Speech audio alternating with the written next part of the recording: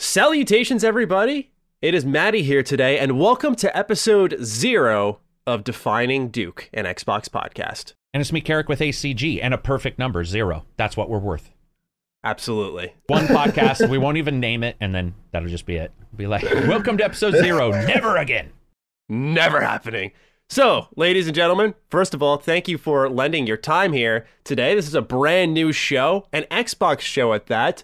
But before we get into what this show is, what we're going to be doing on this show, the goal of this show, everything, and then into our topic for today, we wanted to introduce ourselves because maybe you've never heard of us. Maybe you have no idea who we are. So, Carrick, you're one of our hosts. I want to start off with you. Who the hell are you?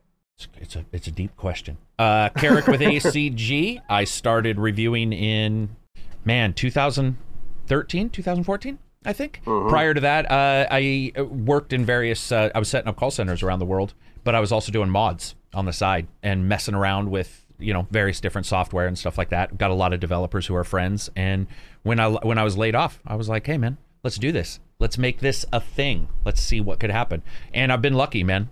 Really, really lucky. I do reviews mostly. I do other videos that do terrible.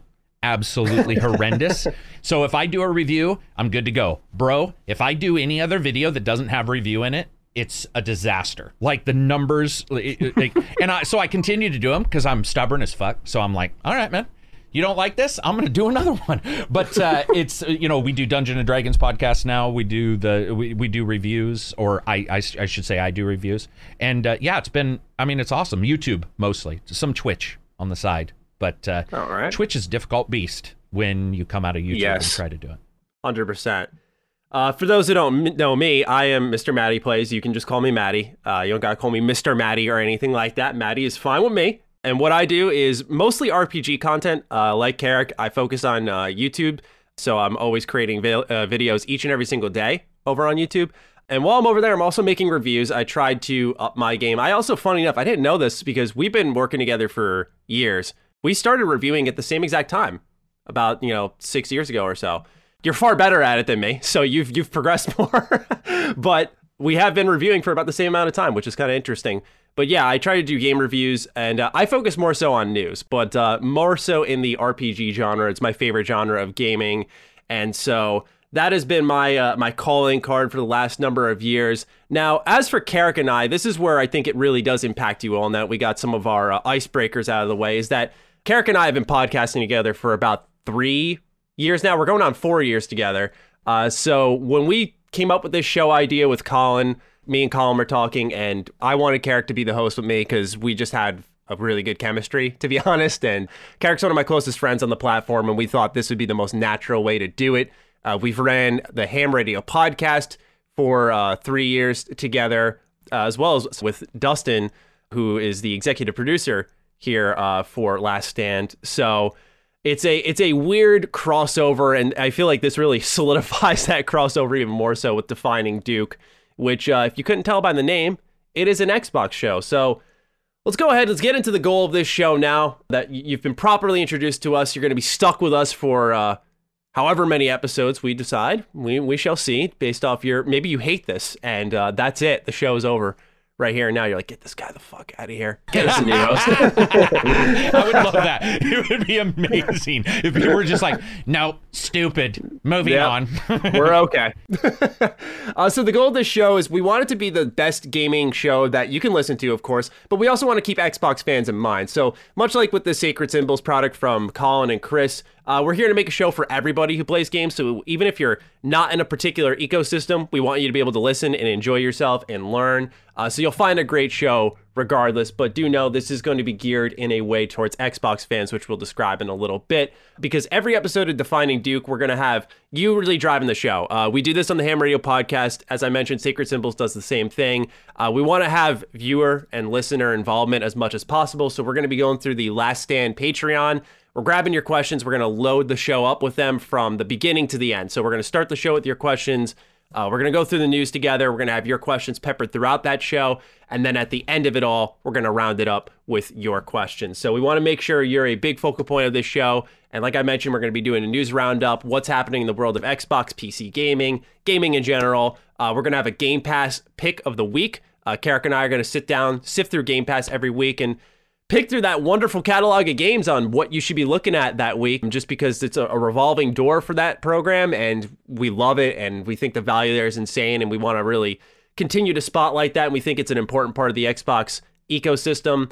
And we also want to highlight PC deals of the week. So parts, deals on maybe like Humble Bundle, digital deals, that type of stuff. And we're going to grow this, right? This is what we want to call a healthy foundation. We want to make sure we have something kind of laid out for all of you there that we want to move forward with. And if you want to evolve that formula, you want to add more to that, or maybe it's fine just as is, the feedback is going to be very important as we grow this show. But last and certainly not least, early access will be available on patreon.com/laststand every Thursday. And episodes will be airing for free on all podcast apps across the internet on Sunday. So if that's how you want to listen, by all means, we just want to have you here because I genuinely think we have a really special podcast here. And this is probably the most professional you're going to hear us. So enjoy it while it's here.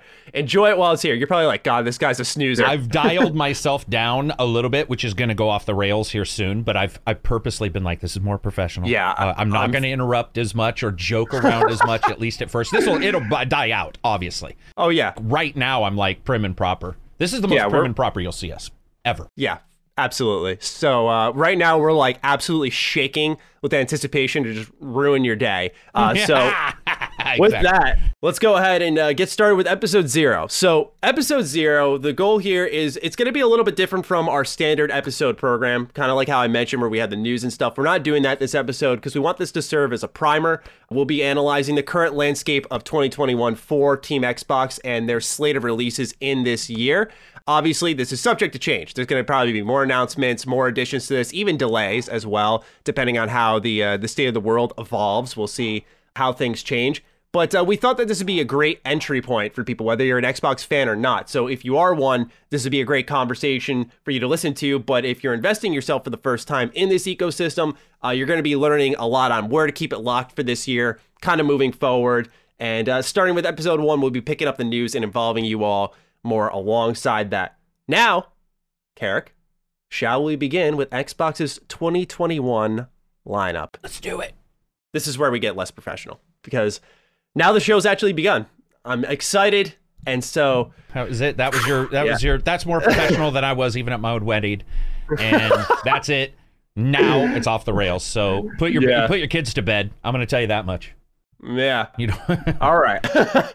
Yeah, right. So we got a lot of interesting games here. When I was doing research for Xbox in 2021 and I was typing up this show, I got to say, they may not have a bunch of heavy hitters, but Xbox has a lot of interesting third-party exclusives and a lot of like first on Xbox exclusives. Yeah. So we're going to start off with some of the big daddies, so to say, like a Halo Infinite, which is by 343 Industries. It was pushed back to fall 2021 in a December 2020 Halo Waypoint post.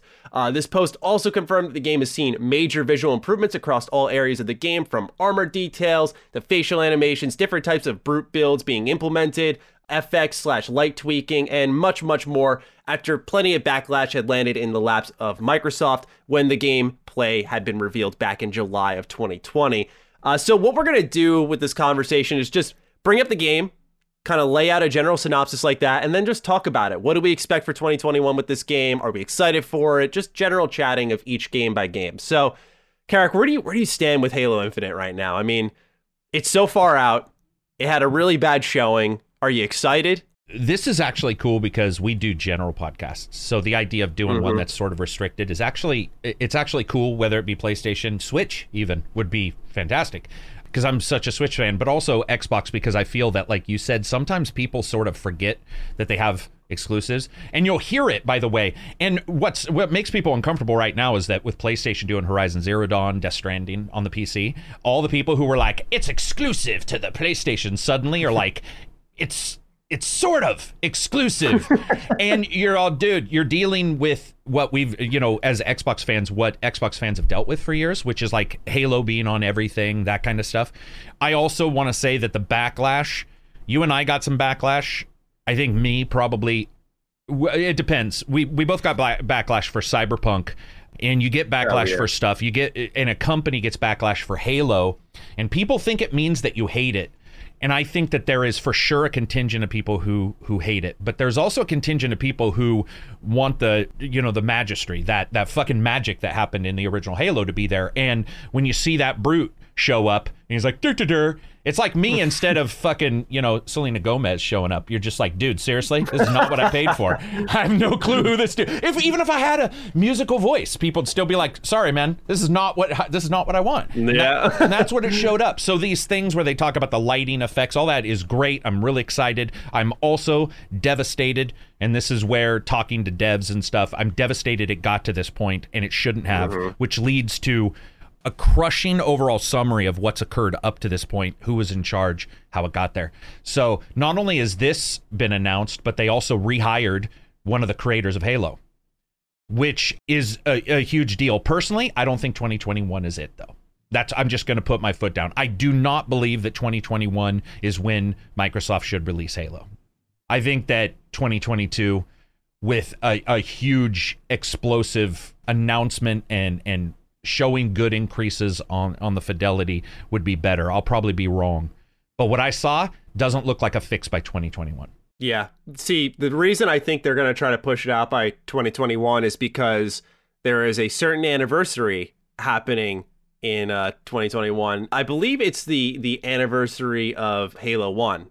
And so they would release it. The rumor is someone from 343 had tweeted out like, oh, there's a certain day in November that everyone's going to be celebrating. And I believe it's November 13th. I'd have to double check. But yeah, I'm pretty sure they're going to force it out just for maybe nostalgia's sake. Also a celebration of Halo at the same time. I would like to say 2022 as well. I just think that would make the most sense because here's the reality is I love Halo. I want to make that clear off the bat because I know some people are coming in for the first time listening to us. They don't know our tastes. So if I make it sound like I'm spelling out my opinion to you a lot in this episode, it's just because I want to make it clear where I stand.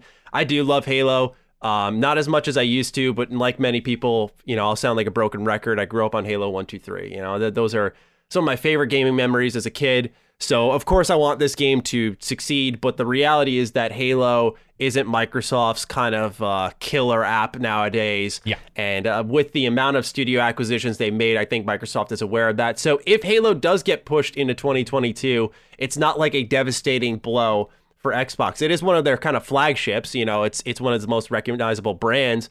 But as it stands now, Halo is not going to just ship a metric ton of systems. Now, the reality is, that could change because of the free multiplayer that the game is coming with, that you don't have to, the rumor is that maybe they'll get rid of Xbox Live Gold, you won't need that, and then you've got a really interesting system here for Halo Infinite that can get a lot of players in through the door, and maybe Halo has a bit of a renaissance, but as it stands now, I don't think it's going to be the savior of Xbox. I think it's a combined effort. It's not going to be just one game. They sort of need to go on a roll here, like PlayStation did, where they're just releasing like desirable game after desirable game after desirable game, and it's another banger. It's like another critical darling, that type of stuff, which isn't just going to be defined by Halo or any of these games on this list. They all need to be pretty good. But what we'll notice as we go down this list is that there is a wide diversity of titles here. Like Halo Infinite, it's a first-person shooter. We saw a lot of movement in the gameplay.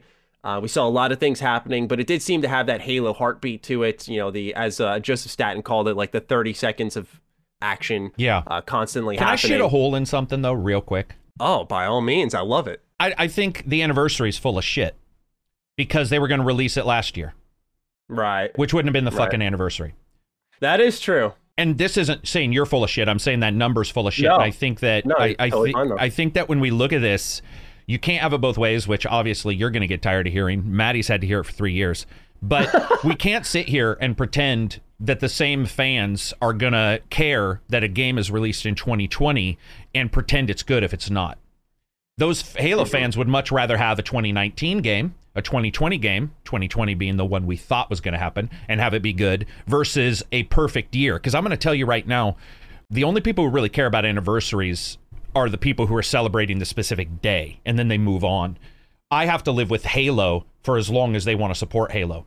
And I'm going to tell you right now, if they say, we're going to release a great game in 2021 that we're going to support for a long time, or we're going to release an absolute shit game in 2020, or a game that is not up to par, I would simply say, look at Cyberpunk. whether people listening agree or disagree, it doesn't really matter whether you do, because the developers agree with me. The developers themselves state that Cyberpunk was not ready. I would not want Halo to do the same. In fact, I would love for all these companies to say, let's take a step back. It's obvious. It's obvious shit's affecting us, whether it be the viruses, whether it be whatever, something's affecting us. And the other thing is this 20 years, that's great and all, but the number of people still in gaming and the number of people brand new in gaming, you and I have talked about this, whenever anybody mentions an old game and says, you know, that like everything hinges on that, I'm like, dude, a lot of you people weren't alive when it came out. So does it really hinge on it? It should hinge on is if it's a good game. And I would rather have those guys say, let's hold off, because 343's production has not been great. Yeah, I agree. I love Halo. Their production, though, not up to Halo standards overall. No, it hasn't been. I 100% stand by that. Yeah, it is. By the way, I double checked. It was not November 13th. It was November 15th. November 13th is my mother's birthday. So I apologize, Mom. I got two important days mixed up. My mom's birthday is 2 days prior. Could you release Halo? Maybe they'll be like, yes, we will. Yeah. Anyway, Halo Infinite supposedly coming fall 2021. We'll have to see about that. For me, I'm never sold on the blog posts. The screenshots did look good, but at the end of the day, I don't want to tag on to Cyberpunk too hard because the conversation has been really beaten to death. But the reality is that I think trust in game companies and what they say is not as strong as it previously was. It's an all-time low. Yeah, you want to see what they're talking about, and seeing screenshots versus seeing it in action, two different things. So for me, I am looking forward to Halo Infinite. I want to see it in action again, though, with all of these supposed updates that they have brought to the table.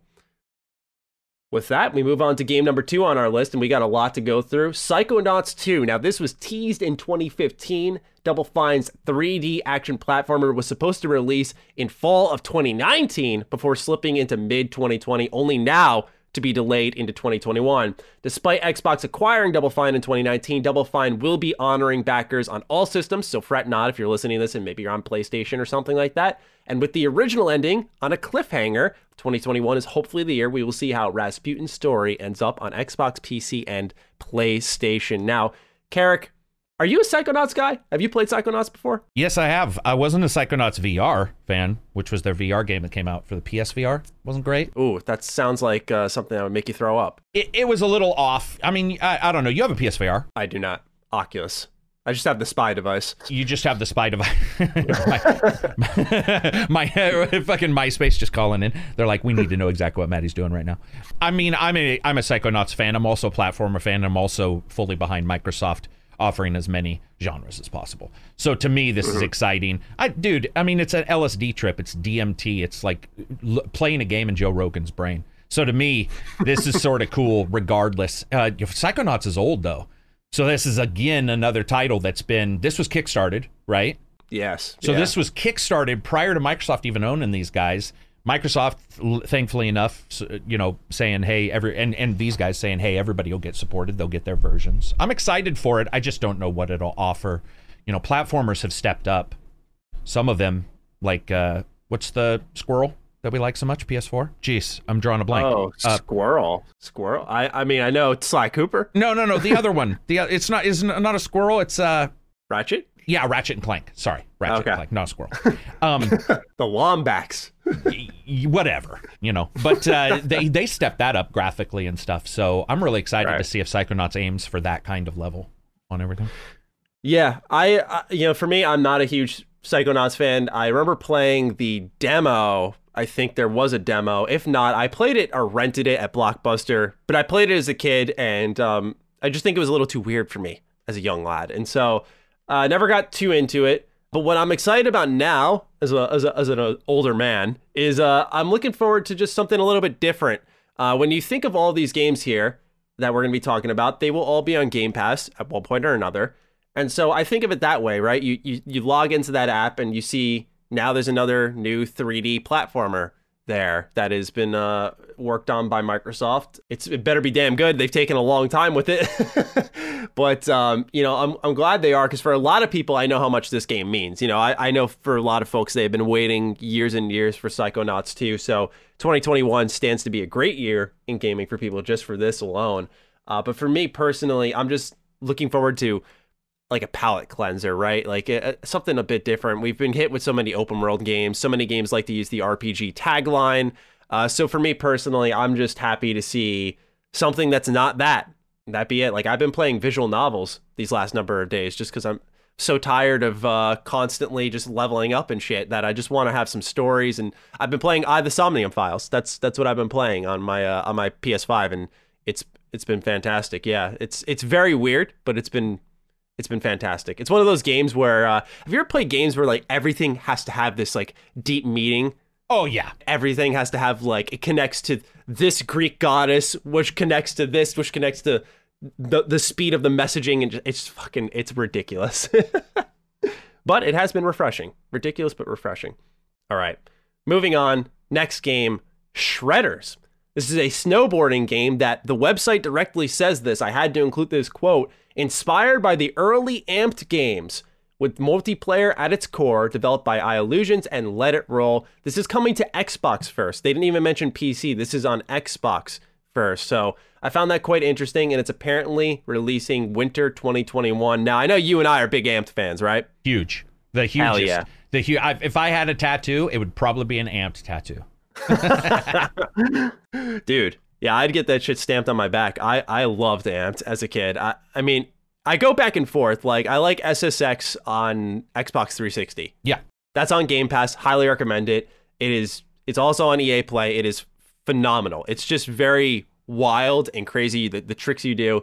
But Amped was this mixture of arcade, but somehow feeling real. Like there was a weight to the gameplay. I don't know how they did it, but it felt so good to play. And I remember as a kid grinding it out. And I actually I picked up a complete in box copy a couple months ago just to kind of I have every one of those. And the thing about Amped is it versus SSX was SSX liked to do the tricks on the digital pad and stuff. So it felt a little arcadey, where Amped, a lot of the stuff was on that analog and you were just starting to get accustomed to it. And then 3, you could build your own part. Like, dude, like that game was ahead of its time. That was one more time where like Microsoft was like, hey, try something, that's a little, it was actually ahead of its time. It was almost like a Tony Hawk prior to Tony Hawk's kind of games, where it was one of the first.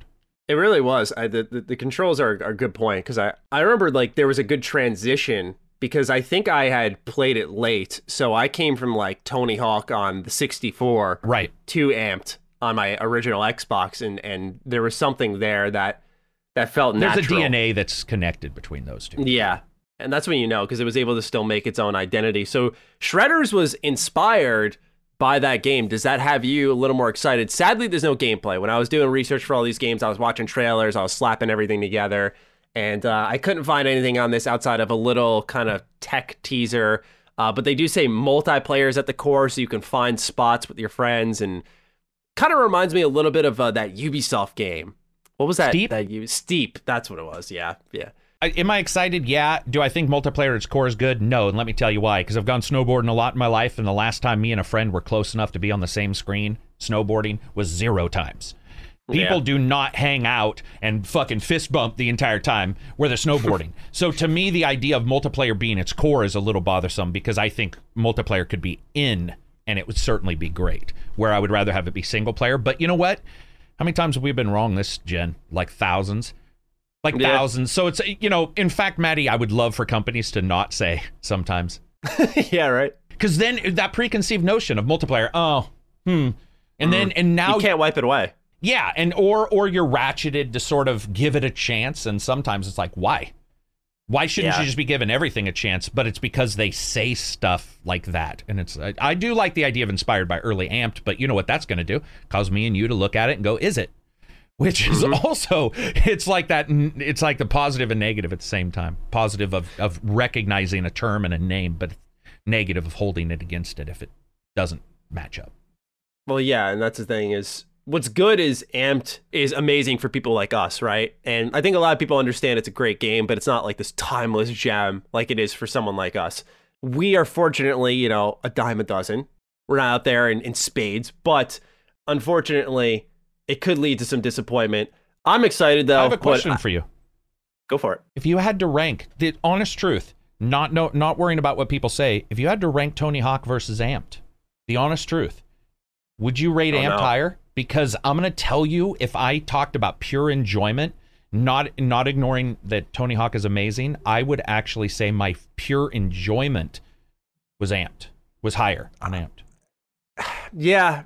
I mean, the thing is I played so much Tony Hawk, like many people my age growing up, but if you have kids, they'll fucking know the songs for some reason. Yeah.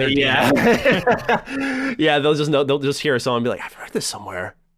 But Amped had there was a feeling, man. There was a feeling you got when you played it. Like you mentioned, 3 was just out there. Yeah, it's just wild. And like you said, it's perfectly put. It was ahead of its time. I gotta say, yeah, I probably have a stronger love for Amped, but when it comes to Tony Hawk, personally, I spent way more time, and not because I enjoy this shit less, I'm gonna play it more. It was just that when I was big on Blockbuster, as I already indicated earlier on. I rented a lot of games, and so for me, like, Tony Hawk was a good rental. That's like I can bang this out in a weekend. And it was the zeitgeist. Everybody knew about Tony Hawk. Yeah, right? Exactly. That's right? like Crazy Taxi.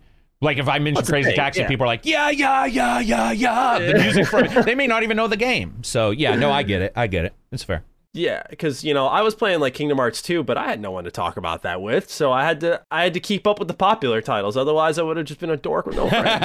Everybody's talking about the game, and you're like, well, I'm playing a game with Disney characters and a dude who uses a sword that's a giant key. And they're like, wow. And his feet are fucking bigger than my torso. Yeah, his feet are Mickey Mouse feet, fucking like the size of my head and shit. Yeah, I remember that. Well, that's Shredders. Next is something that I think people will be more familiar with. Warhammer 40k Darktide. This is coming from the same developers as Warhammer Vermintide 2, Fat Shark, and they'll be bringing Warhammer 40k Darktide exclusively to Xbox and PC in 2021 for another horde-focused co-op adventure, except this time we're in the city of, and you can correct me if I pronounce this wrong, Tertium? Have no clue. I just saw that, and when I heard you saying you can correct me, I'm like, no, I can't. I have no clue. I thought you were a Warhammer guy. I do, but I don't know the pronunciation of that. It does look right, though. I mean, now, you and I love Vermintide. Darktide is more so a spin-off of a spin-off at this point, and I think it's a place to soft reset, get more people involved. I actually recently bought Vermintide 2 on my PC, and yeah, it's just been a really good time. It's the perfect shut your brain off game. For those who don't know what Vermintide is, think of Left 4 Dead, but you've got medieval classes and you're fighting rats. It's still the same thing, like, dude, bro, whoever likes Warhammer, send him hate mail right now. You never fuck that up, brother. Never. I call them rats? You call them rat. They're Skaven, man. They're, oh no, dude. Oh, yeah, no. Yeah. It's like calling me a monkey, man. I mean, dude, seriously, I'm gonna come at you. Because no, I'm just joking. Go ahead. Yeah, I mean, look, now I'm nervous. It's a brand new show. No. People are like, oh, this fucking idiot. No. The Skaven are these enemies you fight, and there are special types. Just like in Left 4 Dead, you have special types of zombies, like ones that'll leap on you or ones that'll drag you away. Kind of same thing in this game, but it's on, I think it's a little more intense because instead of having guns and shooting from a distance, you're maybe up close with like dual daggers or a giant axe or a huge hammer. There's just a lot of ways to approach combat, and there's abilities, and it's just a really fun time to keep replaying the game because you'll roll loot at the end of levels and upgrade your character and put in talent points. And so this is coming from that same studio. I gotta say, when I watched the Darktide trailer, the sound effects, I know that may sound like a really weird thing to mention, ladies and gentlemen who are listening, but there is this one point in the trailer where a character swings a great hammer and connects with a Skaven, I believe it was, and just you hear the crunch, and it was immensely satisfying. And so it's one of those things where with the new suite of weapons and classes that they may be offering with this game, I'm very much looking forward to this one, and especially for Xbox to get a co-op adventure. I mean, we got to just go ahead and reflect here. You've got a snowboarding game, a 3D platformer, a flagship first-person shooter. I think they're really filling in a lot of holes here. Like, you may not have that, oh, this is Horizon, but having a really strong co-op game that either A, all of your friends can hop onto Game Pass and be like, let's download this together, or B, you can just buy and it's in that Microsoft ecosystem. I think this is a big win for them in a really strange way. Like I said, as we go through this list, you're going to see some very interesting third-party gets for them. and this is one of the more standouts. Are you excited for Darktide? Is this one of the more anticipated titles for you? Because I know how much we like Vermintide. Yeah, and if you guys get a chance, I have Victor Magnuson, who's the lead dev for Vermintide. He's been on the podcast like 9 times. They did, what was the football fantasy game by the makers of Hades? Oh, Blood Bowl? No, Blood Bowl's Cyanide. It was like Blood Bowl, but it was called Pyre. Pyre? Yeah. So we had Pyre, Mad Max, and Vermintide devs on the and Surge 2 podcast. We've had Victor on a couple times. And I would say the reason why he's on isn't just because I like the dude and he talks to people like us at a pretty low level, but it's also that I just fell in love with Vermintide. I fell in love with the sound. I fell in love with the combat. It's one of the few games where a shield is a thing, like a full thing. You not only block and have counts for blocks, but you can knock people aside. It's just fun. Like you said, it's not perfect. No game's perfect. And I heard a lot of people, when this popped, you and I talked about this in your podcast, this popped and some people were like, I hope they don't leave it like Fat Shark. And then I went and looked and I'm like, it's weird because they supported the fuck out. Now, admittedly, most games that are supported for a long time always have complaints from their fan base one way or the other. Destiny being a perfect example of that. Destiny also failing in multiple ways. But I would say this game, at least, I recently played Vermintide. It's imminently playable. Darktide, yeah, that's my shit, man. That's my jam. I do wonder how guns will work because you have a couple side guns and ranged in Vermintide, but they're very well limited. There's some gameplay systems in there that limit those. The Dwarf's crossbow is pretty overpowered. Anybody who's played that probably knows what I'm talking about. But that's the one thing about Darktide I would say it makes me wonder because I believe they've chosen the cityscape of Warhammer. It's not going to be, so we know it won't be Space Marines. That wouldn't make any sense. It's going to be like the lower like gangs and their battles, and I'm just wondering how they'll handle ranged. That's the one thing, like, because I don't want a pot shot. I mean, I guess if they go Left 4 Dead, Left 4 Dead more than me. I actually played some Left 4 Dead, but I wasn't in love with it. Left 4 Dead was the opposite, right? It was more ranged and less. Yeah. See, the thing with Left 4 Dead that, because as I've just gone back and played Vermintide, what I noticed was I liked how you'd be making sort of choices based off encounters, which I don't do in Left 4 Dead. So what I mean by that is, I have a lot of enemies here. I would be playing as the elf. Do I take out my bow and arrow and use like the special ability and kind of have the arrow ricochet and take them all out?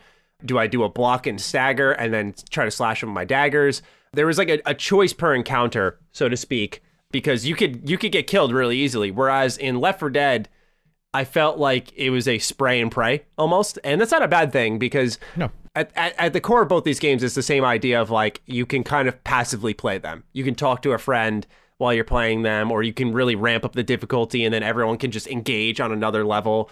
There is a certain heartbeat to this type of genre that just, if it's designed properly, works really well. So yeah, with Darktide, including guns, I did remember seeing that in the trailer.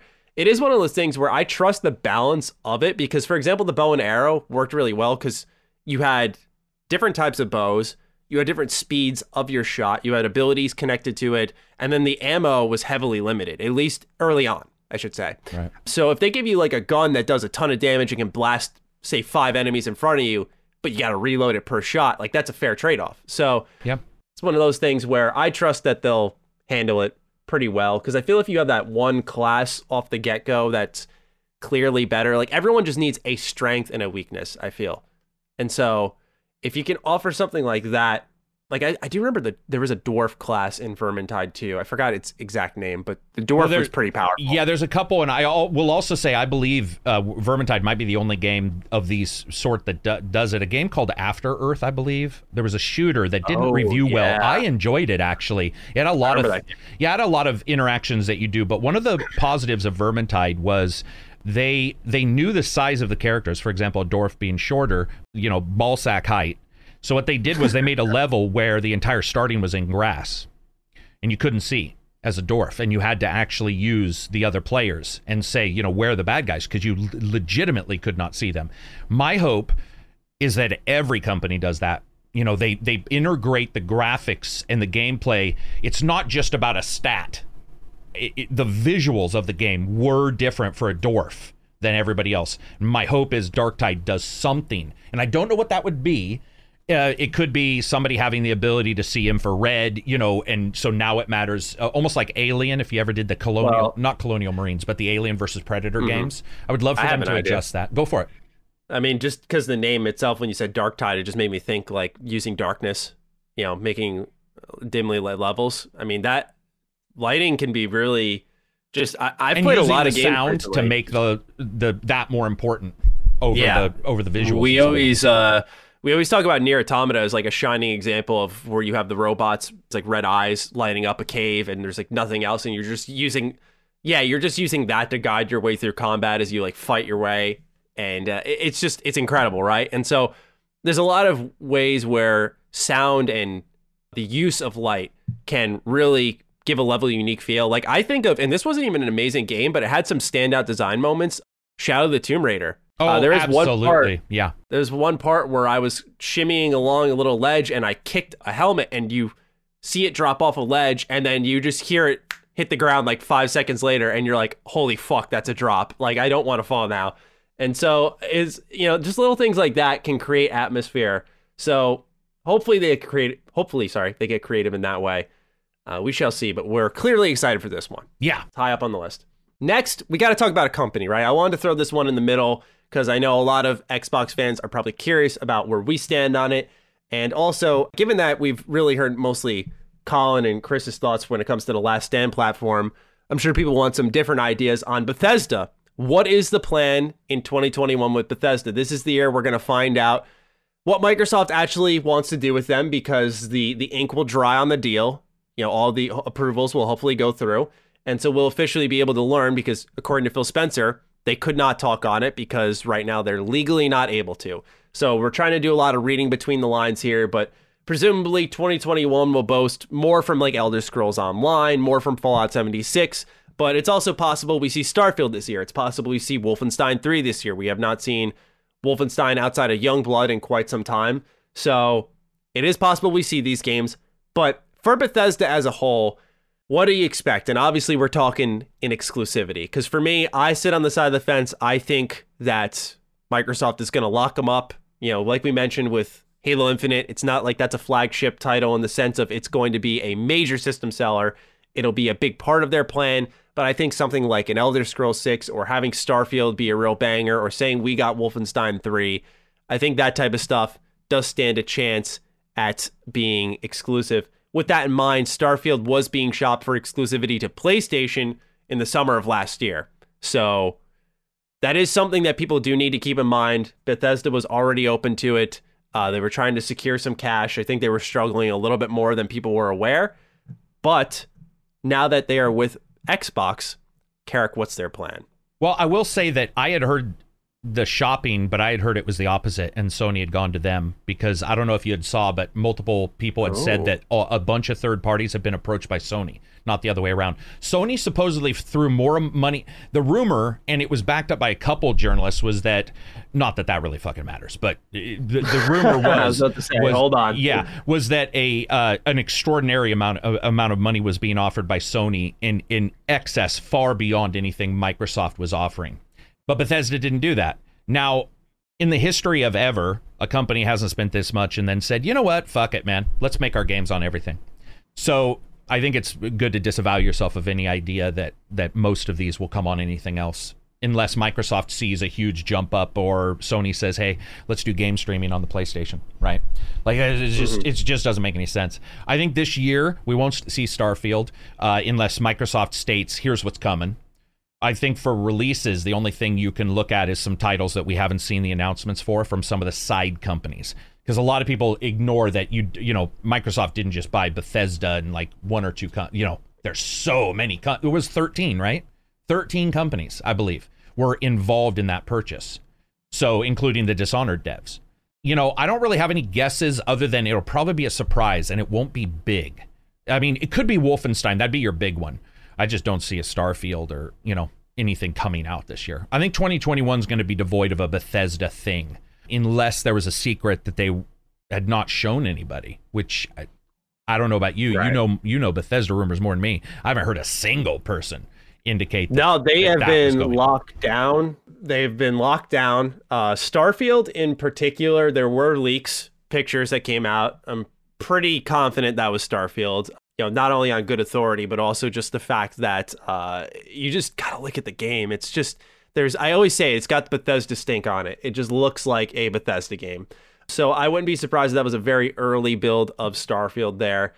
With that said, I think, we don't always want to wrap it back to Cyberpunk, but just given how that game went, I feel like a lot of companies, and most notably Bethesda, who's already been burned by like indulging in that hype so much and then kind of releasing something lukewarm to people with Fallout 4, is that they'll probably just clamp up. And if they're going to get out this year, we'll know last minute if they are actually going to do that. I thought the game was going to come out this year, to be honest. I think the pandemic fucked up a lot of things.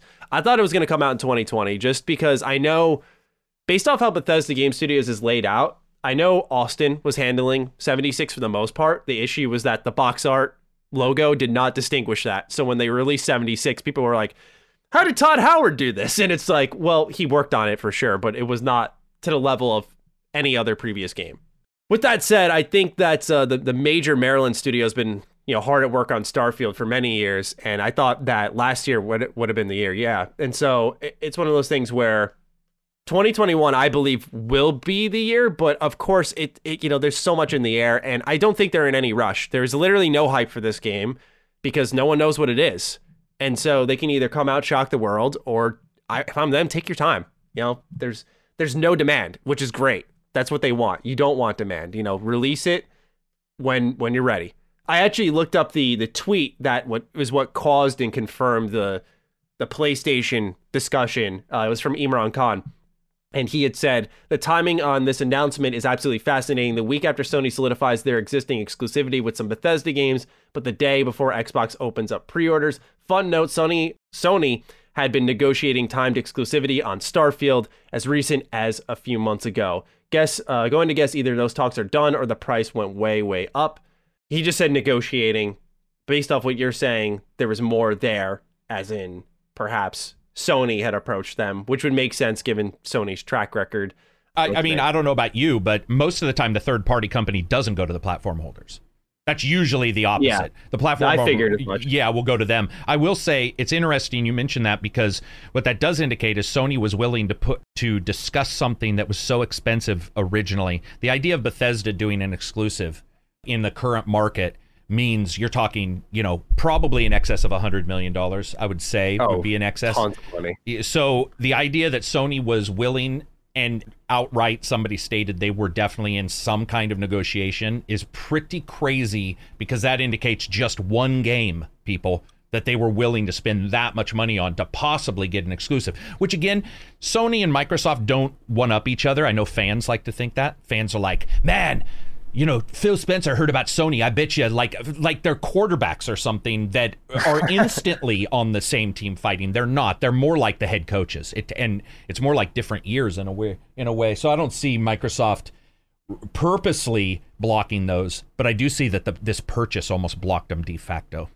The ones that were already decided, Maddie, are one thing, but like, imagine Microsoft looking at something and going, dude, even secrecy, by the way, these companies would be working on Xbox titles as well as Sony, and then suddenly a competitor has an exclusive. It's like, how do you stop leaks? It's rough, man. It's rough. Yeah, the interesting part about Bethesda and Xbox is, let's say Starfield would continue with that example. Right. It's not like these last number of years that Bethesda has been negotiating this deal that they haven't been working on, say, a PlayStation version of Starfield. Like, that's got to be happening. So, do they scrap that? I think if you're Xbox, you go, let's do like 1 year exclusivity window, because then, they can double dip. They get the money from any PlayStation copy bought. Microsoft gets a piece of that because they own Bethesda. So that's just like a win-win. But I think it's going to be some form of exclusivity, not even because of the money spent, because a lot of people don't realize Microsoft's level of investment is not they spend to earn back. Like they're investing in themselves, right? So it makes their Xbox offering more attractive. Yeah. And eventually they will make that money back. They're spending the money because they have that money to spend. Does that make sense? Like, it's Microsoft as a whole. It's not just Xbox writing out this check. So they've probably already made the money back in some different area. across the Microsoft brand. So they're not really, I think, going to say, like, let's make Starfield exclusive so that we can make that $7.5 billion back. Like, I don't think that's really exactly how it's going to work out for them. I just think that they're going to make it exclusive because it's going to make their platform a lot more attractive. And it depends on where the industry starts to trend. You start off with this now, and then I've always speculated that one day we're going to be able to go into like Walmart. You're going to be able to buy like a thumb drive, and it's going to have Game Pass on it. You can load it right into your TV. As long as you have a controller and that thumb drive, you can load up that whole Game Pass library. And maybe then it changes where having things on Game Pass day one is super, super important. But right now, as it stands, being able to say your game is on a specific console is a little more impactful. So I think for the time being, you're going to see Xbox really reel in Bethesda and say, hey, these are all exclusive. Not only These that, are Maddie, ours but now, Microsoft has now stated that multiple TVs will most likely have streaming. Imagine Samsung or whatever saying, okay, buy our TV and you've got Game Pass. You know, Microsoft is for sure going to do that. That they want their platform to be well off. And we can't pretend one company wants their platform to be well off and the other doesn't. Sony is quite restrictive. Devs have admitted it. I've talked to devs who have fully admitted it. They're insanely restrictive on what, you know, can happen between. They want the same thing anybody else wants just for them. Like, that's the way it is, right? And so the idea that Microsoft, like you stated, is worried about 7.8 billion as much as worried about in the next 10 years, everything you get has a version, you know, of streaming. I mean, you say don't bring it back to Cyberpunk. Cyberpunk was the biggest game in 8 years, so to me, I have no issue bringing it back to Cyberpunk. I know what you mean, though, but Cyberpunk ran best for a lot of people on streaming. The honest truth is, dude, I don't know how to, it's obvious because it was all the same hardware, but the number of people in my own Discord who were like, bro, I had all versions.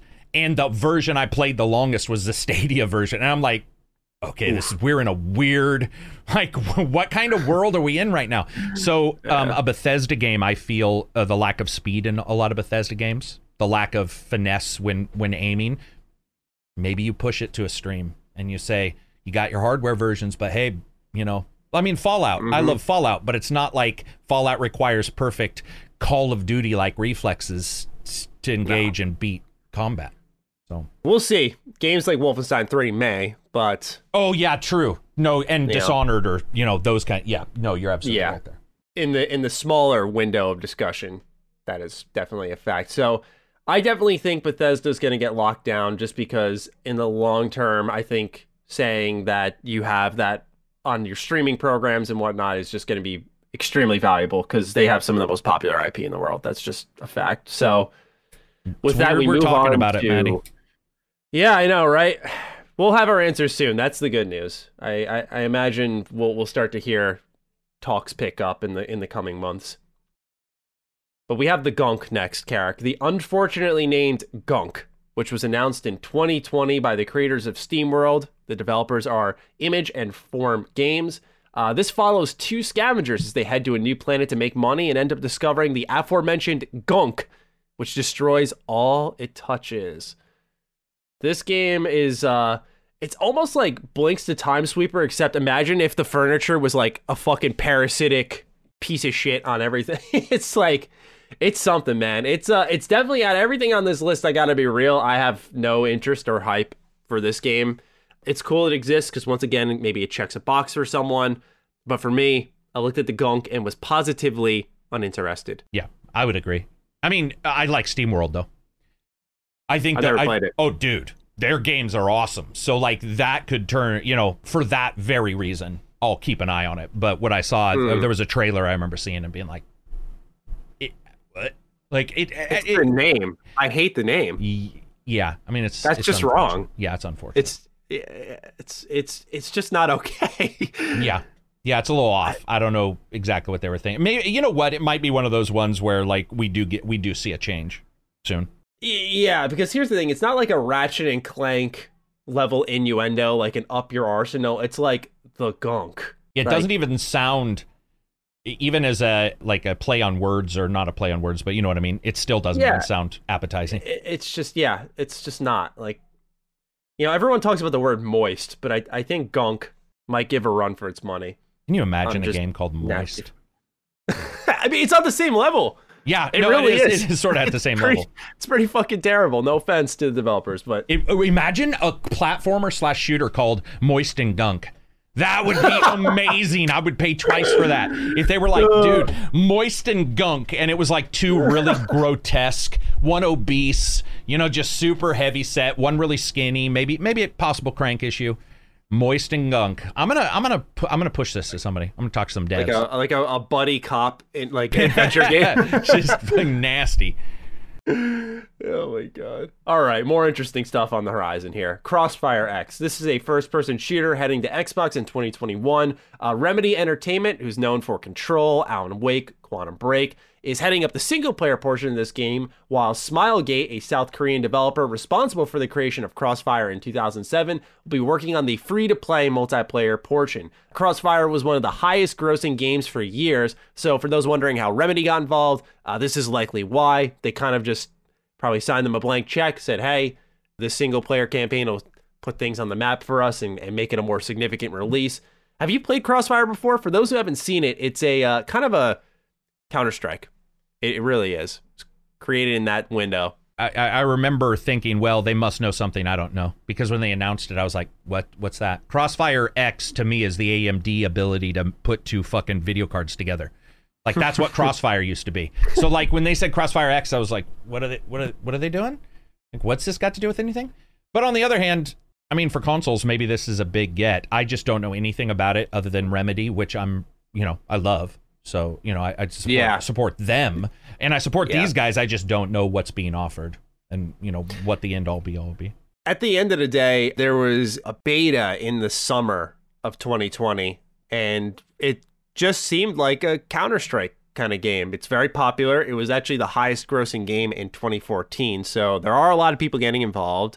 I think this will be popular. I think people will enjoy it if they're looking for something like that. Because I remember, for example, I didn't have a gaming PC for a while, and I picked up Counter-Strike on my 360 of all places, and that's where I played with a bunch of buddies of mine, which I know sounds terrible given that game has like 0 aim assist, but that is where we played for months and months and months. So Crossfire X may be that game for a lot of people, kind of that gateway into a more serious shooter, and I think that's great, especially because it's free to play. You can add that to the list of free to play multiplayer games with Halo Infinite, where I genuinely think, Phantasy Star, we'll be talking about that later. I genuinely think that Xbox is either going to be stripping away the necessity for Xbox Live Gold with accessing these games, or just getting rid of Gold altogether, because just what we're seeing here is a lot of value being pushed, and it's kind of conflicting with other systems now in a way that I don't think matches up with their brand identity, right? Like they're the company that's giving you so much. You go, wait, what? Why are you giving me more, man?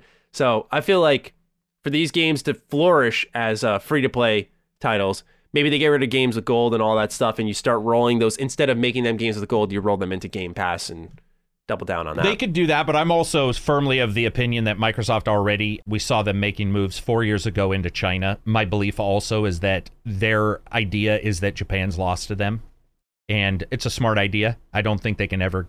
They can't seem to sell a console in Japan. Tough. It's just tough. But if they can make inroads into a China or something like that, then, that would offset it financially by billions. And South Korea as well. Like they maybe that's what they're doing is they're saying maybe what they're going to do is repackage this, and, not only us, but also as more of a, here's the American attempt at a story in your South Korean really popular shooter, bring people into it. And, I don't know what they'll sell. That's another thing. I don't know how this will sell, as in what it'll cost. Yeah. Because if there is a full single player, is the game's still going to be free to play, then you start running into all this stuff. But, I mean, they must have a plan of some kind, because this was announced as well as the other big free-to-play games. So they have some plan. I just don't know if they think it's us. It may not be you and I they're talking to on this particular game. Maybe just the single-player portion. I think with the multiplayer, it's more global. But the single-players... I think the idea of the single player is to just gateway people into the multiplayer. It absolutely could be. That's kind of what I was thinking with this, because it just seems very strange. Because when it was announced, it was more... I'd never heard of Crossfire, so I was thinking, oh, Remedy's making a first-person shooter after Control? What's happening here? Like I was but then you That's why it was so fun researching for this episode, because as I got deeper, you'd start to learn the backstory of all these studios and how really Remedy's just working on a component of a much bigger thing. And so Remedy keeps on kicking, and that's good for all of us.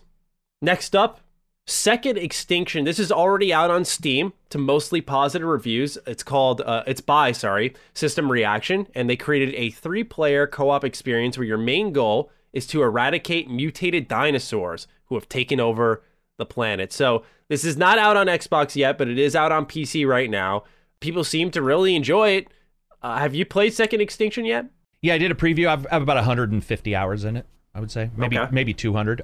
The thing about Second Extinction is that it came out in sort of a rough feature set, and there were some issues. But, dude, it's one of the coolest get in and get out shooters I've played, because one of the things it does is it offers random side stories while you're playing. So you may be searching for fallen comrades and a SOS signal, and then you'll be playing and it'll be like, there's a Tyrannosaurus Rex in the local area. Do you want to hunt it? And it'll add it as a bonus quest. And I got to tell you, like, that happened a lot. There were some crazy things, or where you like tranquilize dinosaurs and then call these massive cages down out of the sky, out of space. They smash into the fucking the dinosaur, grab it, and then shoot back up on thrusters. And it all has this very cool feeling that something exists in space. How many times have we played a game where they're like, you're doing a drop ship and fuck blah blah blah, but there's never a connection between the dropship and you. The dropship is your base, and that's it. It sounds dumb, but in a way, it's a little bit like the dwarf in Vermintide with the grass level, where there's one small connection, and one of the small connections here is that you send things up to your ship, and you see it actively, graphically on the screen. It does have other issues, however, there's something there, and it is mostly positive. I would say I was a little less positive when I played the version I played. And we're supposed to jump into it 2 weeks from now, so maybe I'll love it. I think Fighting Cowboy played it too, if I remember right. I think he did a video or two. He did. Yeah, it looks awesome. I have not played it because I'm not. The thing is I broke my early access promise for Baldur's Gate 3. I caved in. I went with it. I did not regret it. But overall, when I see early access for a game, I just know I'm not going to end up liking it, even if I like the idea that's there. It's a little different with Larian. I want to give them all my money, so, I want to make sure they live every single day and they eat well, because they're just, they're my favorites. But with Second Extinction, it was one that I couldn't bring myself to, even though I really liked the concept for it, because the last early access game I bought was Pummel Party. I bought that on Steam, and it's actually really interesting. It's like Mario Party meets Fusion Frenzy, which is such a fucking good game. I love Fusion Frenzy. You dig it. It would be a great patron game. What stinks is that a lot of the RNG is in the board game, and kind of like Mario Party, you're like, what's the good part about winning all these mini games? And at the end they count up like bonus awards, but I just didn't like the mini games that much because some of them just flat out didn't work. So I ended up returning it. But point being is I try to avoid early access as much as possible.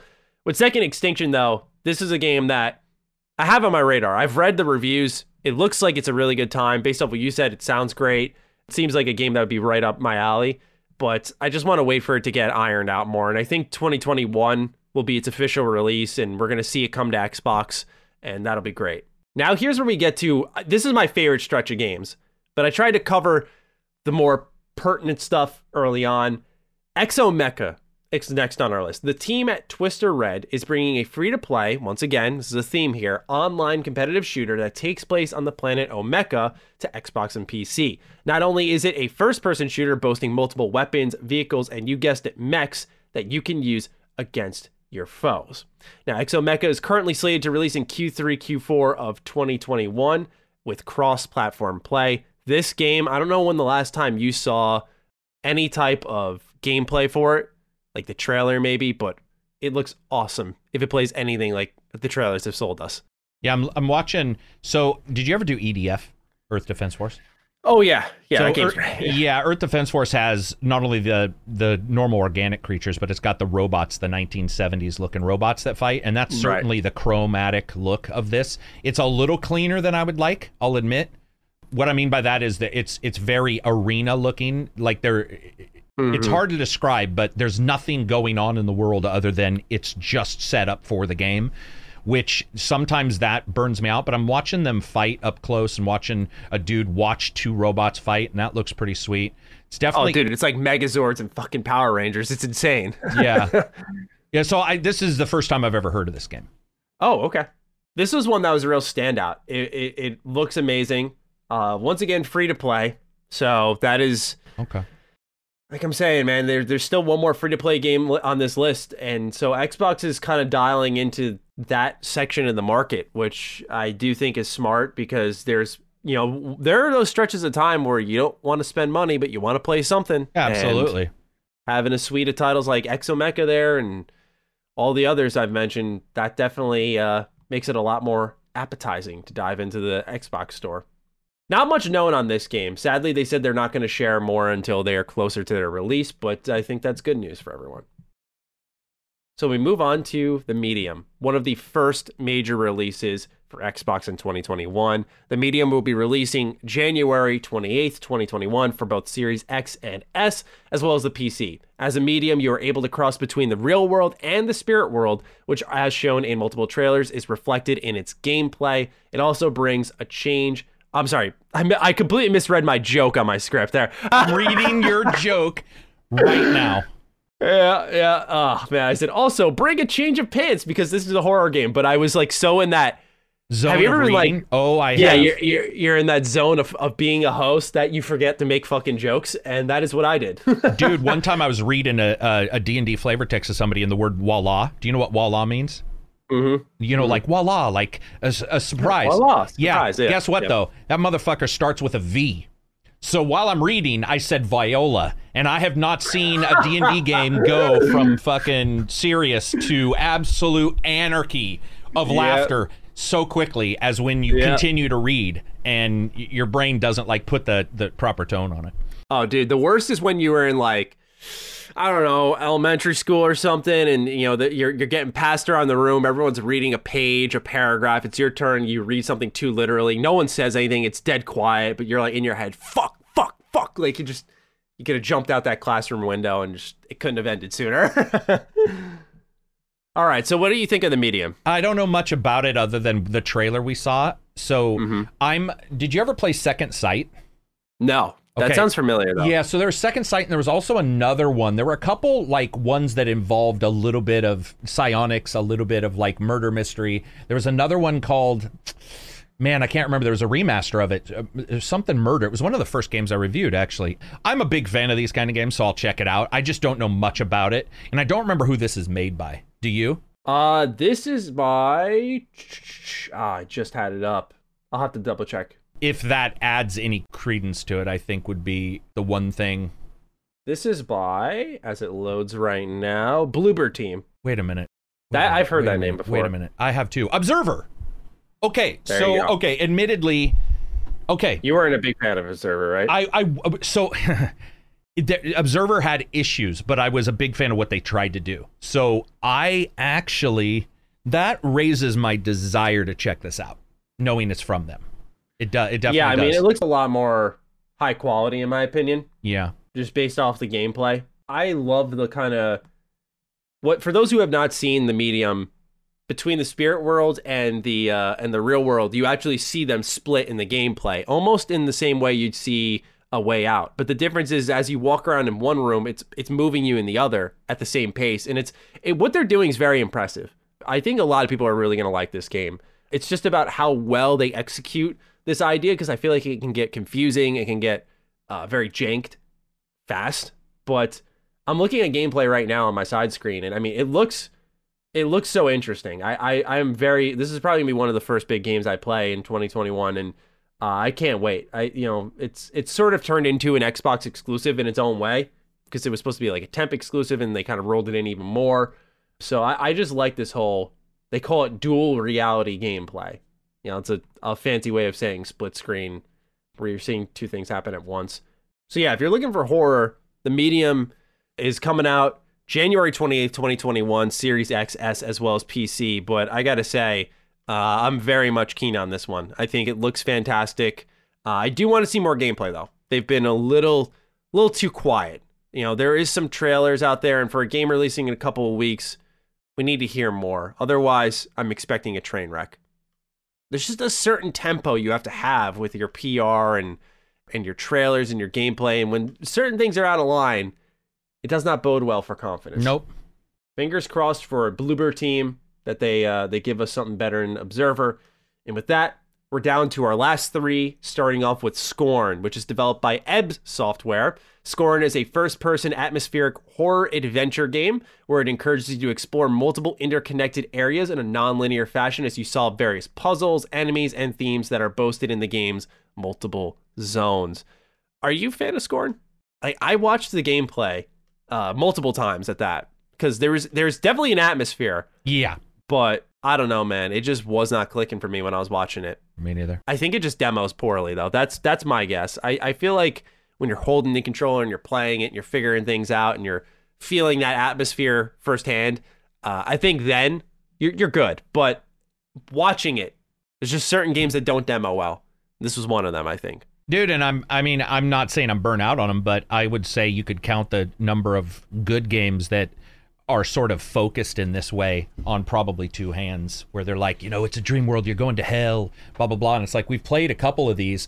Painkiller was a shooter like Doom 2016. Painkiller was very well done, and it was based in hell. A lot of arcana, a lot of, the gothic trappings, but it's very rare. It is just very rare that they turn out very good. And so what I've seen of this looks gray and not catchy. You have to do Looks familiar. Yeah, you have to do some crazy stuff to make those sort of pop. So this one is probably the lowest on my list of like games that I'm, really chomping to see. Yeah, I would agree with that to some extent. I just outside of the gunk, Scorn is doing the least for me.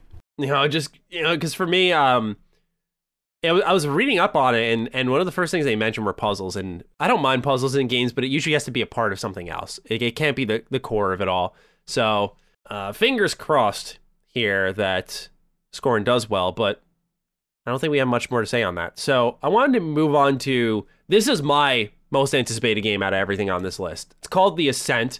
This is by Neon Giant, which is a team of 11 people. The Ascent is a twin-stick shooting action role-playing game with lots of missions, side missions, loot. It's got fully rendered cutscenes. It's got even a cover system, so it has a lot of verticality in its world because of the way that standing and crouching and how that works. You can actually end up sitting behind cover or getting up to higher levels. It's all in a world controlled by mega corporations. They're aiming for 4K 60 FPS. They said it'll be on PC and Xbox Game Pass day one. But this game, I don't know if you're watching gameplay, but it looks so good in my opinion. I'm very excited for this. 2-player?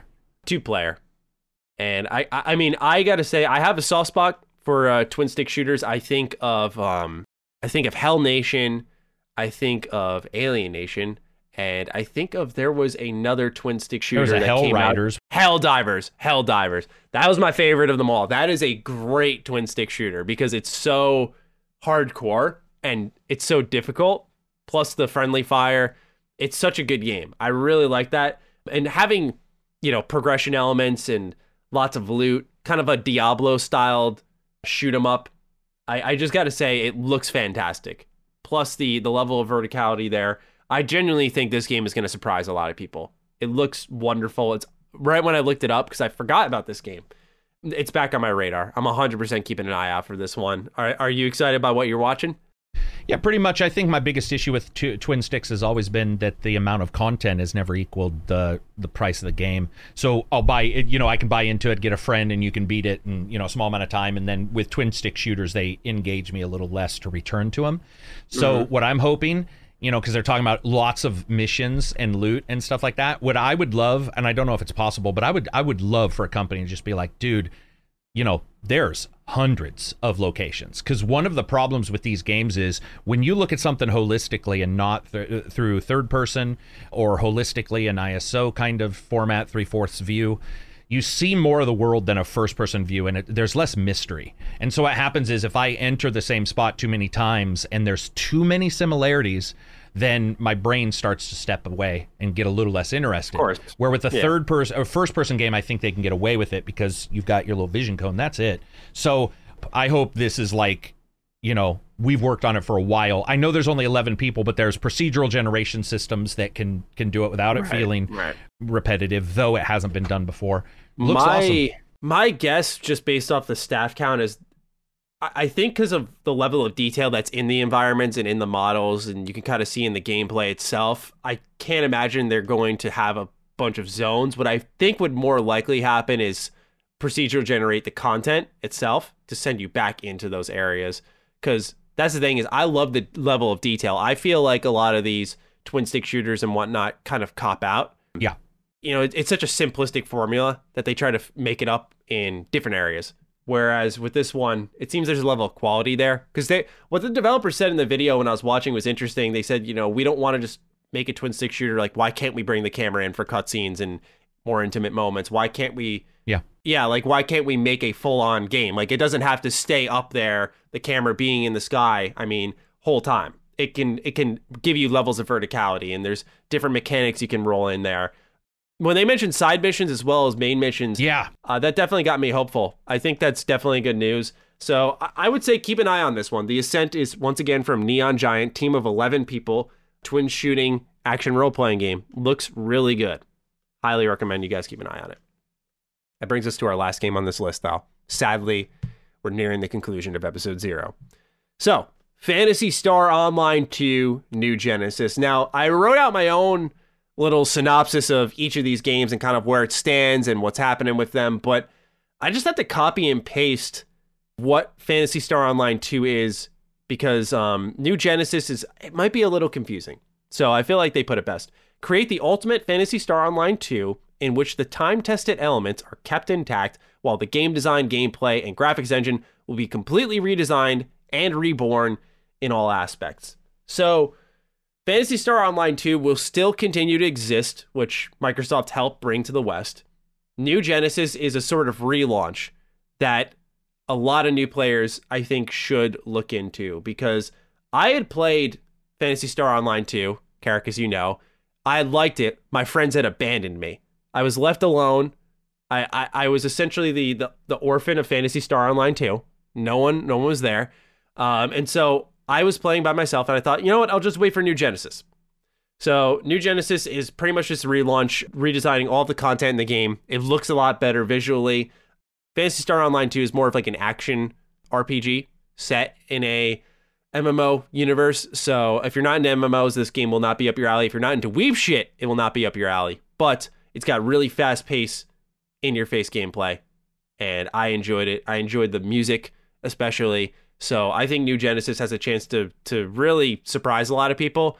It looks like after all the years of Phantasy Star Online 2 existing, they said, okay, we'll spend money. And so they look to be making something a little bit better. What do you think of New Genesis? I think the weeb stuff, I'm not, I don't even use that term, but I'm certainly not into it. But I thought Phantasy Star was awesome when it came out recently, and I had an absolute blast on it. So to me, the idea of making it look like a game that was made in the last 25 years is a positive, because that fucking game looked rough. And I played the shit out of it, and it looked rough. And I would say, for the most part, I get this feeling of like, guys, seriously, you're charging people for clothing or whatever in your free-to-play game, but the game looks like it's from the 1940s. How does that work out? Like, how does it work out? I don't feel it's fair. So this seems to be more of the fair part, where it's like, okay, we're going to meet you halfway, so that, especially a game that's built on cosmetics, when your cosmetics look like shit, it's like, well, then why are you buying the cosmetics? Like, how do you do that? How do you think that any of that makes sense? This does make sense, because the gameplay is phenomenal. I did not expect to like that. I downloaded it. When was this offered? Really? When was this offered? The original, the Phantasy Star Online West? Yeah, no, I mean, like in the last 6-8 months on the Xbox is when I played it. Yeah. So okay, it was sometime in 2020. Sometime in 2020, and I remember turning it on, and I was a huge Phantasy Star fan in the old days, but I didn't know if I would like it now. And I was playing by myself, just like you, and I was still like, fucking hey, this is a blast. Like, I got to a boss. You're stronger than me. I got to a boss part, and I was like, dude, this is really fun. The base was terrible. The home base location was horrible. I know. Trying to navigate that shit. And trying to navigate it, and I was just like, and I've played some MMOs in my life, and even I was like, because it It was back in the day when they didn't even graphically make a place look like it made some kind of sense for a character. They just didn't care. They just didn't have it in them at that time. So I'm excited for this. I think hopefully this will, return it to where the graphics sort of match up with all the other stuff that they've offered. Yeah, I agree. It definitely is something that has my attention. I've been looking for an MMO for a while. And when I played Phantasy Star Online 2, for those who don't have the backstory, it's a tragic one. My friends and I were playing, and they just raged off. They fucking hated it. It wasn't even a particular enemy, wasn't a particular mechanic. It was just, this is boring, pissed me off. And so I was abandoned. And, I'm not going to play an MMO by myself. Not because it's impossible to, but it's just that I have no interest in that. But with New Genesis, it certainly looks good enough to warrant that. Plus, what's the next other MMO coming out? New World, I think it is, from Amazon. It's like, well, that's Amazon. I think I'm okay. I think I'll have to pass on that. You're okay. Pass away. Yeah, New Genesis is on the radars, and I got to say, yeah, I agree with the gameplay. The gameplay was fast-paced. It felt really good no matter what you were using. There was good sound feedback when you were connecting with hits, which I think is really important in action games. And like I said, the music, very underrated. I got to shout that out. So Phantasy Star Online 2 New Genesis is dropping in 2021. I believe it's early 2021. So if you're into MMOs, keep an eye out on that. Phantasy Star Online 2 is already there, but if you're looking to get started, then I would say just wait for New Genesis. This is a relaunch that will be amending all the feedback. I was just going to say, I do wonder if you and I enjoyed the gameplay so much, and if 2 was already announced, I do sometimes get a little angry that these companies don't just splurge for 3. Like, why is it not Phantasy Star 3? You know what I mean? Like, I mean, I get it. They're probably trying to turn it around, and that graphics is great, but why not call it Phantasy Star Online? I mean, they are calling it New Genesis, but I would like to see almost like what's the game, Monster Hunter Frostborn? Is that the no, Iceborne. That game, that DLC is almost the size of the game, of the original game. Like, it's ridiculous. The people I talk to who play the DLC for that are like, dude, this game is this DLC is incredible. Maybe Phantasy Star New Genesis is that. And if it is, that's awesome, and I would love to be wrong. It definitely is going to be, because I remember doing a lot of research. Okay, so they are adding a ton of content. Yeah. Okay. Yeah, they are. Yeah, okay. It's a whole new thing, and that's what's. But the thing is I don't blame you for not knowing. It wasn't until I watched like a bunch of videos online that it was fully explained to me the way they've marketed it, and I think the naming has been a major issue. It sounds like an expansion, and it's like it's a whole new thing. It's a whole new thing. Yeah, I would say for those who are somewhat interested in Phantasy Star Online to just hold off until you New can't Genesis. beat the gameplay. Personally, to me, it's good. Yeah, it's honestly, I haven't played like Black Desert Online, which I think does action combat, but does it? I don't know. I didn't like Black Desert Online. It's spawny. Bad guys just standing in front of you, not moving. Yeah. I think you're good to go. But I was going to say, I just, there aren't what I was going for is I don't think there are many action MMOs out there that have kind of the quality of animation and how kinetic Phantasy Star Online 2 is. Obviously, the sacrifice comes in some of its like environments, and you can see that they're pretty low res and all that stuff. But that's where New Genesis comes in. It looks like, as Carrick said, a game that was made in the last 25 years. Yeah. So, yeah, that'll be coming out in the next couple of months. But that is a general overview of currently Xbox's 2021. I believe more will be added to this list as more events come on and we see more indies pop up, and we, of course, see more things from Bethesda even, and other games that maybe Microsoft will be buying third-party exclusivity for, or other first-party exclusive titles that may be ready this year. There's other games like, say, Grounded, which are going to continue to develop underneath the Microsoft umbrella. We have no clue where that's going.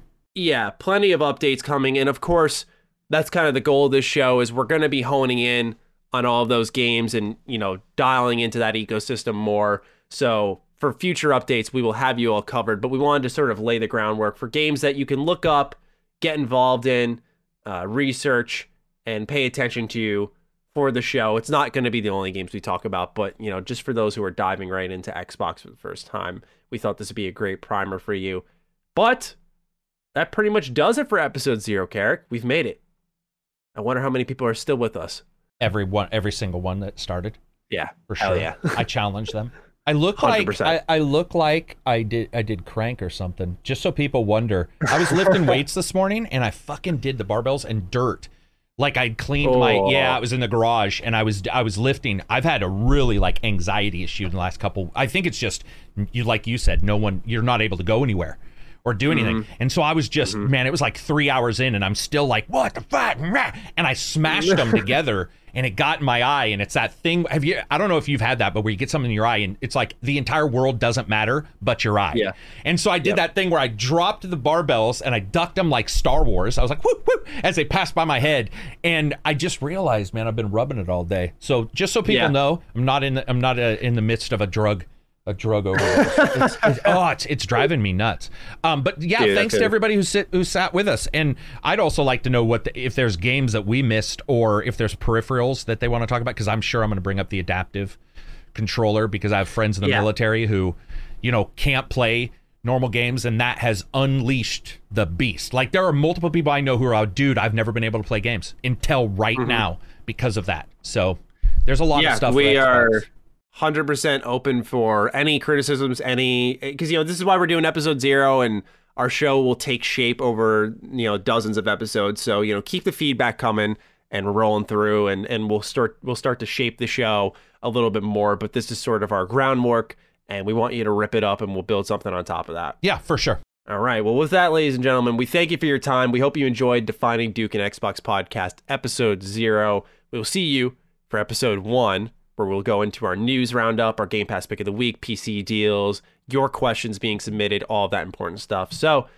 with that, we sign out now. Thank you so much for listening. We'll talk with you soon. Peace out. Defining Duke, an Xbox podcast, is a product and trademark of Last Stand Media and Collins Last Stand LLC and is recorded from the good old USA. The show was conceived by Matthew Mr. Matty Plays Schroeder and me, Colin Moriarty, and is written and produced by Matthew Schroeder. Matty's co-host is Jeremy ACG Penter. Defining Duke's executive producer is Dustin Furman, and the show is edited by associate producer Ben Smith. As you know, all of Last Stand Media's shows, including Defining Duke, are fan-funded on Patreon at patreon.com/laststandmedia. The following names are at the producer support level or higher on Patreon, and we're grateful for your kindness and generosity. Nick DeMarco, Andrew Morgan, Gregory Slavinsky, Stephen Nieder, Ross Marenka, Zach Parsley, Miguel A. Brewer, Morgan Ashley, Ben, Azan, Michael Vecchio, Joey Finelli, Jerome Ferreira, SL the FMA, Ryan T. Mandel, Jorge Palomino, Enrique Perez, Don Lee, Daniel Diamore, Brad Cooley, Jeremy Key, Patrick Leslie, Homeworld Hub, Dennis Barker, William Holbert, Chris Buston, Betty Ann Moriarty, Colin Jewell, Daniel Johnson, Zach Bonham, an Unofficial Controller Podcast, Jay Getter, Vexius, Jeff Mercado, Galja of Fortuna, Boots, Megadet, Saul Balcazar, Raul Melendez, Jackson Vernon, Eric Harden, Matt Martin, Rodney Coleman, Chris Moore, Auntie Kinnanen, Taylor Barkley, Chris Galvin, Ryan Murdoch, Mason Cadillac, Ollie Fritz, Chris Buston, Zach Allum, George Anthony Nunez, Kyle Hagel, Colin Love, Daryl E. Naiman, Ryan R. Kittredge, Toby Ryland, Michael S., Damon Weathers, Richter 86, Barrett Boswell, Christopher DeVio, Kevin Kamaki, Blake Israel, Sean Mason, Josh Gravelick, Brian Chan, Organic Produce, Isaac Wastman, Mubarak, Carlos Algrit, McDog 18, Richard Hebert III, Miranda Grubba, Ray Leja, David Castanez, Donnie Nolan, Josh Yeager, Matthew Cooper, Toothless Gibbon, Martin Beck, Gavin, Joey Andrzejczyk, Nathan R., Joe McPartlin, Christopher Moore, Lawrence F. Prokop, Colin Davenport, Eric Finkenbeiner, Lou and Ray Loper, Dylan Burns, John Schultz, David Chestnut, Yusuf, Anton K., Alan Tremblay, Tyler Bello, Tony Zuniga, Sean Battershaw, Max Lazos, Robbie Hensley, Alex Cabrera, Lennon Brixey, Corey Wyatt, James Kinslow III, Hugo's Desk, Peter Reynolds, William O'Carroll, JCS0828, Jesper Jansen, Phil Crone, Throw 7, Adam Nix, Josh McKinney, Michael Gates, Alex Gates, Sean Chandler, Petro Rose, Gio Corsi,